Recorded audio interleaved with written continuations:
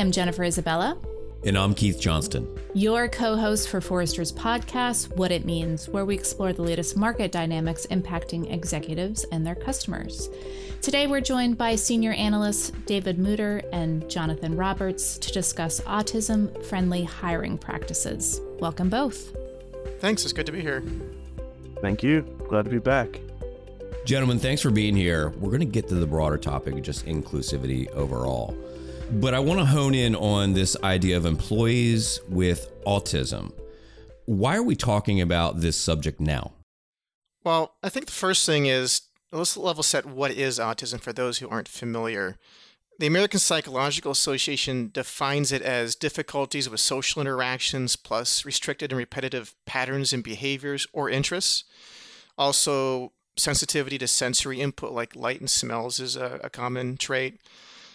And so when you're talking about autism in the workplace, sometimes it's a discussion on traits with autism that can be strengths in the right environment, like that restricted interest I mentioned, maybe in a topic that leads to extreme depth of knowledge. And maybe that depth of knowledge is what you're hiring for.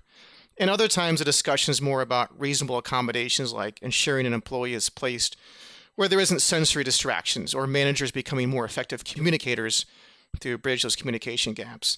So that is kind of level setting. What is the background here? And what we see is that autistic people are disproportionately unemployed, although they disproportionately enter STEM fields in terms of their training, their education. And like you said, we're in an employment constrained or maybe entering an employment constrained recession. I know IT labor shortages have been a trend for many years now. So that's what brought this to my mind. Jonathan, if you have anything more you want to add to that?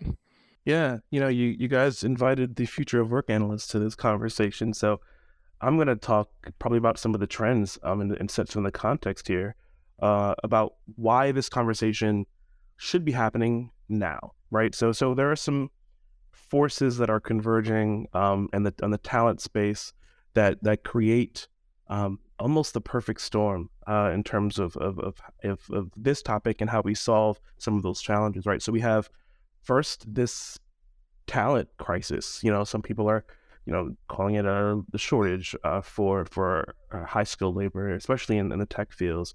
And then we also, at the same time, have this graduating from diversity, equity, inclusion theater, right, to the actual understanding, practice, and integration of inclusion and equity work for organizations, right? So organizations are asking, outside of your MLK events and your, and all the different kinds of ways we were approaching diversity before, how do we really integrate inclusion into our workspaces, right? And then on top of that, we have this expanded understanding of belonging as an employee metric.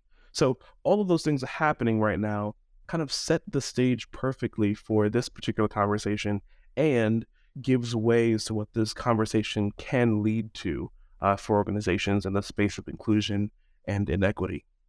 So that's an amazing kind of backdrop to why we're having this conversation right now. I'd love to get into some of the specifics of how to be friendly to either prospective employees with autism or current employees. So can we maybe talk about, is there a specific guidance or advice that you're giving leaders who are interested in autism-friendly hiring right now? Yeah, in our report, we outline 3 key steps. They focus around one, creating a pilot plan to attract and retain autistic talent. Secondly, adjusting your interview process with more structure, less ambiguity. And then number 3 is fostering a supportive and structured work environment. And we have a variety of things that we explored in those, but just to drill down into one of those, one example is that autistic job candidates are more likely than the general population not to respond to a job posting if they don't check every box described there. And so to be broad, that's also true of many non-autistic people as well, but again, disproportionately affects this population. And so you want to be very clear in job postings what is truly required, what's optional, and what doesn't even need to be in there to begin with. A company called Ultranauts we interviewed is a great example of this. They don't list education and years experience and as a requirement in the job postings. They found the validity of these in predicting job performance is significantly lower than the structured interview process and work sample tests they employ. And as a result, they've had tremendous growth, but 40% of their employees don't have a college degree. And out of curiosity, I looked up their job postings and I compared how they describe it to similar job postings for similar jobs at other companies. I actually had a clear understanding of what kind of person would be qualified for an Ultranauts job than other companies, despite those two omissions. And so just to be clear, like you can still value education, you can value years of experience as part of the decision-making process. The point is, don't require them as a candidate filter. And again, while this may disproportionately affect autistic job seekers, it can also affect other people as well. So this point is not merely pro-autism, it is a pro-human point. And fixes like this all around improve your ability to find the talent that you need. David, I was fortunate to be exposed to a great little agency, Autonomy Works, that has an autistic workforce and focus on data management and ad operations and things like that. What are the specific skills that that autistic people have that are really valuable to the workforce right now? So, and in terms of skills, that's hard to generalize because everyone's a unique individual. But we do see, for example, like I said earlier, a narrow interest in a topic may make you have a very much more depth of knowledge in that topic, whereas your coworkers may have more breadth. And I think the key point here is thinking of cognitive differences in your team staffing. They're going to bring different perspectives in how you approach a problem. Someone with a large depth but very narrow amount of knowledge brings one thing. Someone with a shallow but broad knowledge brings a very different perspective.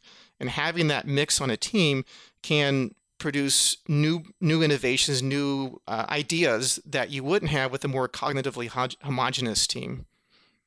Another thing I could add here is through writing these two reports that will soon be published, we had the honor, honestly, of interviewing some fantastic people, folks through a couple of different organizations who have been through or are going through some of these autism kind of friendly hiring programs for organizations. And aside from the fact that they were lovely people, they were highly passionate, deeply engaged, and committed to the success of their teams and their organizations, almost in a way that we haven't seen a whole lot lately, considering everything going on in our global workforce.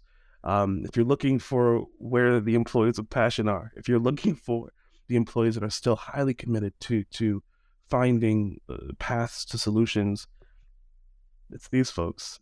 And again, yes, I know that's kind of anecdotal, right? Our sample size was small. Well, we interviewed dozens of folks, and a common thread which is really about how committed these folks were to the work. So I can definitely say that.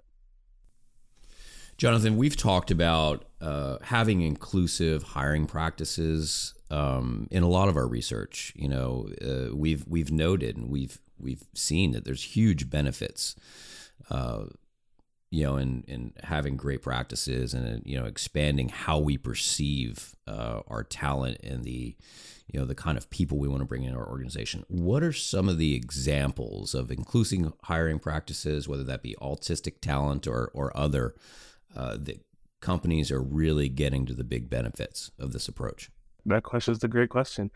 David mentioned earlier that autistic people really thrive with more structure and less ambiguity, right, in the hiring process. So they like to know, how many stages and, maybe some of the questions prompted, things like that. And I'm thinking to myself as we were having these interviews, I'd like that too, right? That's something that would benefit, I think, everyone. Who doesn't love less ambiguity in such a kind of a stressful scenario like interviewing for a new job, right? So if these are barriers for just people and we remove those barriers, we'll see more and different kinds of people kind of getting to the finish line. Here's another example, right?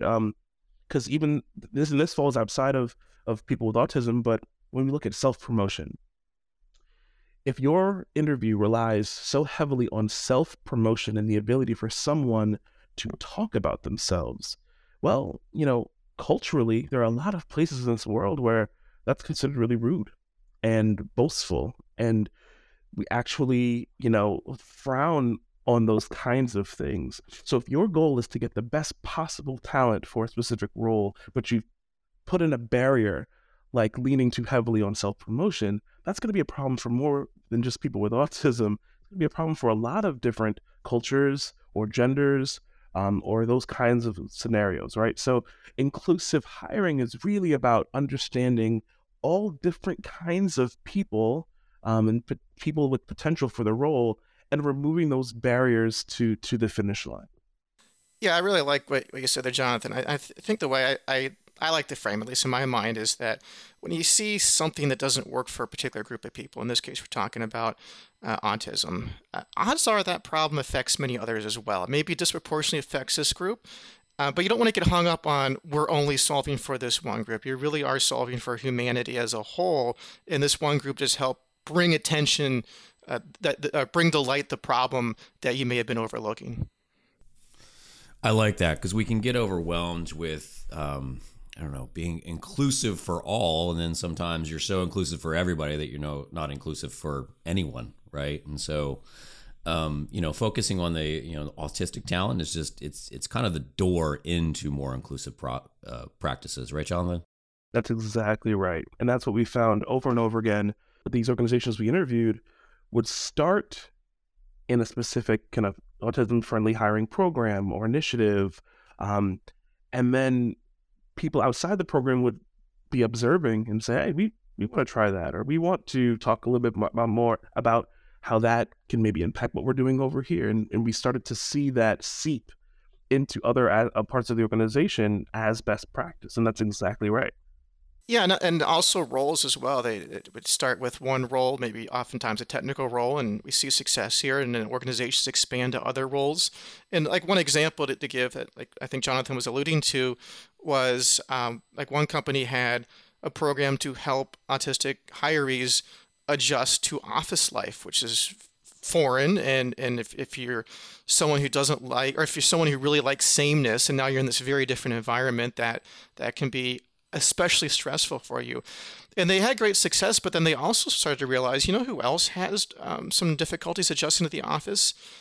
Military veterans who go from that command and control culture of the military, which is necessary for the military, to an influence culture in the office, also have a very difficult time adapting to office life. And so I don't think as a one-for-one, just take this thing for autism and make it, just copy-paste it for veterans, but just some tweaks of that. They were able to then also provide better support for veterans entering the private sector workforce. This is great. Guys, what are a couple of examples of companies out there, whether that's autistic talent or other, that are just doing a great job? And, what do you think is kind of the hallmark of their success? Well, so one example is Microsoft. Many applicants hired through Microsoft's autism inclusive process had previously applied multiple times for the exact same role and didn't make it past the phone screen. And as Jonathan noted, these candidates didn't sell themselves as much as other candidates. And this is something Microsoft feels hurt them in the older process, why they didn't make it through those phone screens. At SAP, they had a finance administrator who was hired through an autism inclusive program. This fellow automated invoice creation to make his job more efficient. And this innovation was so valuable, SAP's finance department incorporated his innovation across the entire global enterprise and awarded him their most prestigious internal award for innovation. And we've seen others cite improved communication for their managers as a benefit, improved leadership skills. And this is an overall improvement. It's not just, hey, they're better at communicating and leading autistic employees. They become better communicators and better leaders overall. So there are halo effects that benefit the whole organization. And I want to stress here, I mentioned these big tech firms. Your reaction, our listeners might be like, well, we're not an SAP, we're not a Microsoft, we're not as big as them. This works for organizations of all sizes. I mentioned Ultranauts earlier. That's a small tech consulting firm. The Jewish Federation of Cleveland has a program, or has had a program like this for summer internships. That's a small nonprofit serving Northeast Ohio. So any organization can do this, though how you do it, how you approach it may depend on your size and type of organization. Obviously, how SAP executes a program is going to be very different than the Jewish Federation of Cleveland. We've also seen non-technical organizations like Ford automaker, right? You don't have to be a tech firm to do something like this. Yeah, I can also add, looking back through some of these notes for the research, AMC, right, the largest theater chain, has a program called the Focus Program. Furthering opportunities and cultivating untapped strengths is what Focus stands for, and they provide employees with autism opportunities for competitive employment, wages, benefits side by side with other associates, and also Home Depot, right? Home Depot, and they partner with an organization called Ken's Crew, but they have placed almost over 1,000 employees in the Home Depot network with autism to roles, right? And they specialize in job training skills, coaching and mentorships, and also job matching, right? So inside tech, outside tech, all levels of size for organizations. This is happening.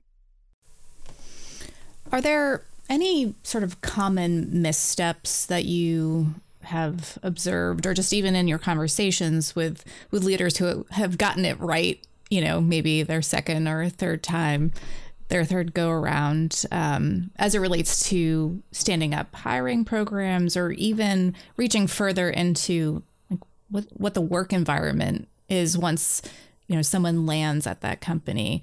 Is there, any lessons learned that you could share too?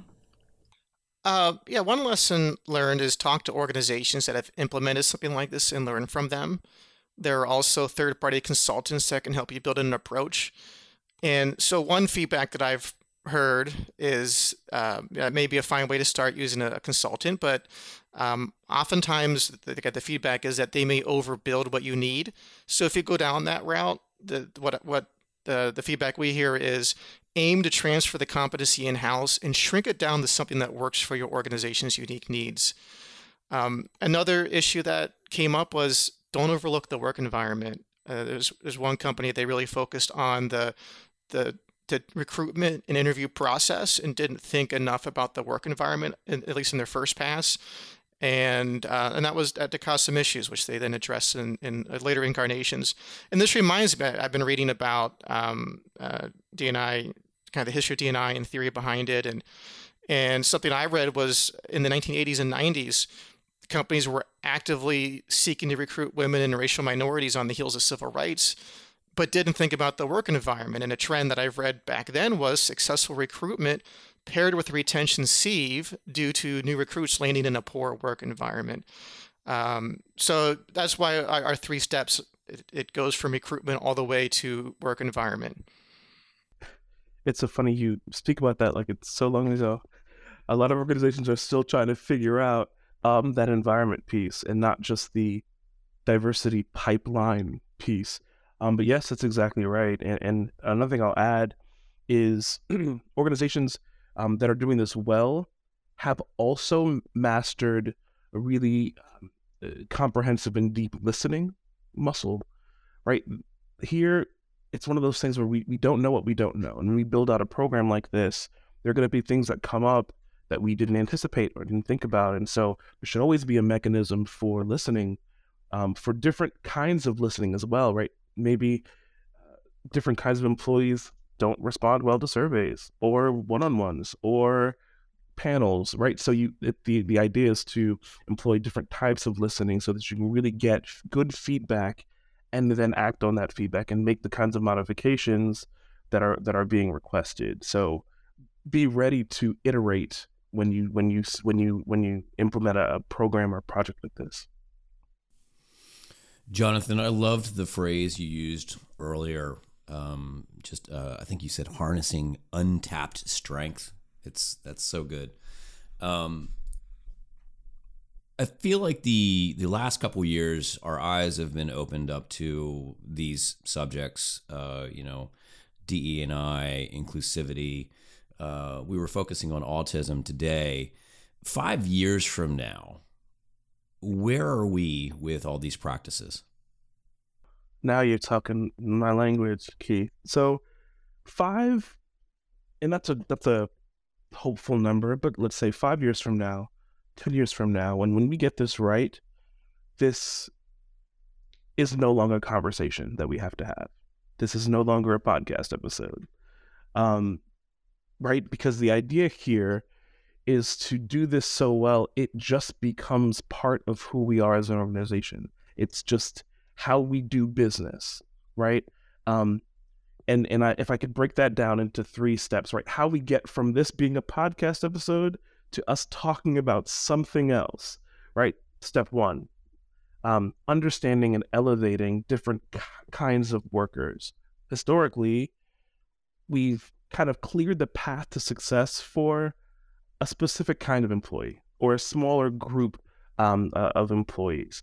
So the idea here is to understand who else is here at the table and what other folks need to be successful, whether you're talking about people with autism, whether you're talking about people with more kind of general neurodiversity kind of conditions or contexts, or women, or young people, or older people. I mean, right? So you expand the table. Step 2, and we talked a little bit about this before, is listening, finding out what barriers exist for different kinds of people and what would really allow people to thrive. Because the whole idea here is you want a workforce that's not just there, that's not just hanging on, that's not just doing the tasks that are in front of them, but they're thriving. They're leaning into change. They're tilting their head to the side and looking at challenges and markets and problems different ways. That's the goal here. And then step 3 is to kind of work these conditions and these modifications and these kind of different aspects of working into the culture, right? And Angelina Jennis is our culture analyst, and I've had a lot of conversations with her about none of this is real until you actually bake this into the who we are and how we do things organizationally. And that will eliminate the newsworthiness of what we're trying to do here. David, you obviously had a great passion for this research. You have 2 reports coming out. What are the couple of takeaways you want our clients to take from this research? Yeah, the one takeaway is, I think, awareness. There are probably many employers who never thought about this particular issue. And it's a great way to address labor issues and workplace issues that you may be confronted with, which leads into number 2 that I think Jonathan and I have been very much promoting, is that this is beyond just autism. It's a starting point. I think of it as a stepping stone or a foundation stone for broader universal human design. Thank you so much for joining us today. Thanks for having us. Best part of my day. Yes, thank you. It's been a wonderful time talking with you. If you like what you heard today, subscribe to Forrester's What It Means podcast on Apple Podcasts, Google Podcasts, or your favorite podcast player. To continue the conversation, follow Forrester on Twitter, Instagram, and LinkedIn, or drop us a note at podcast@forrester.com. Thanks for listening.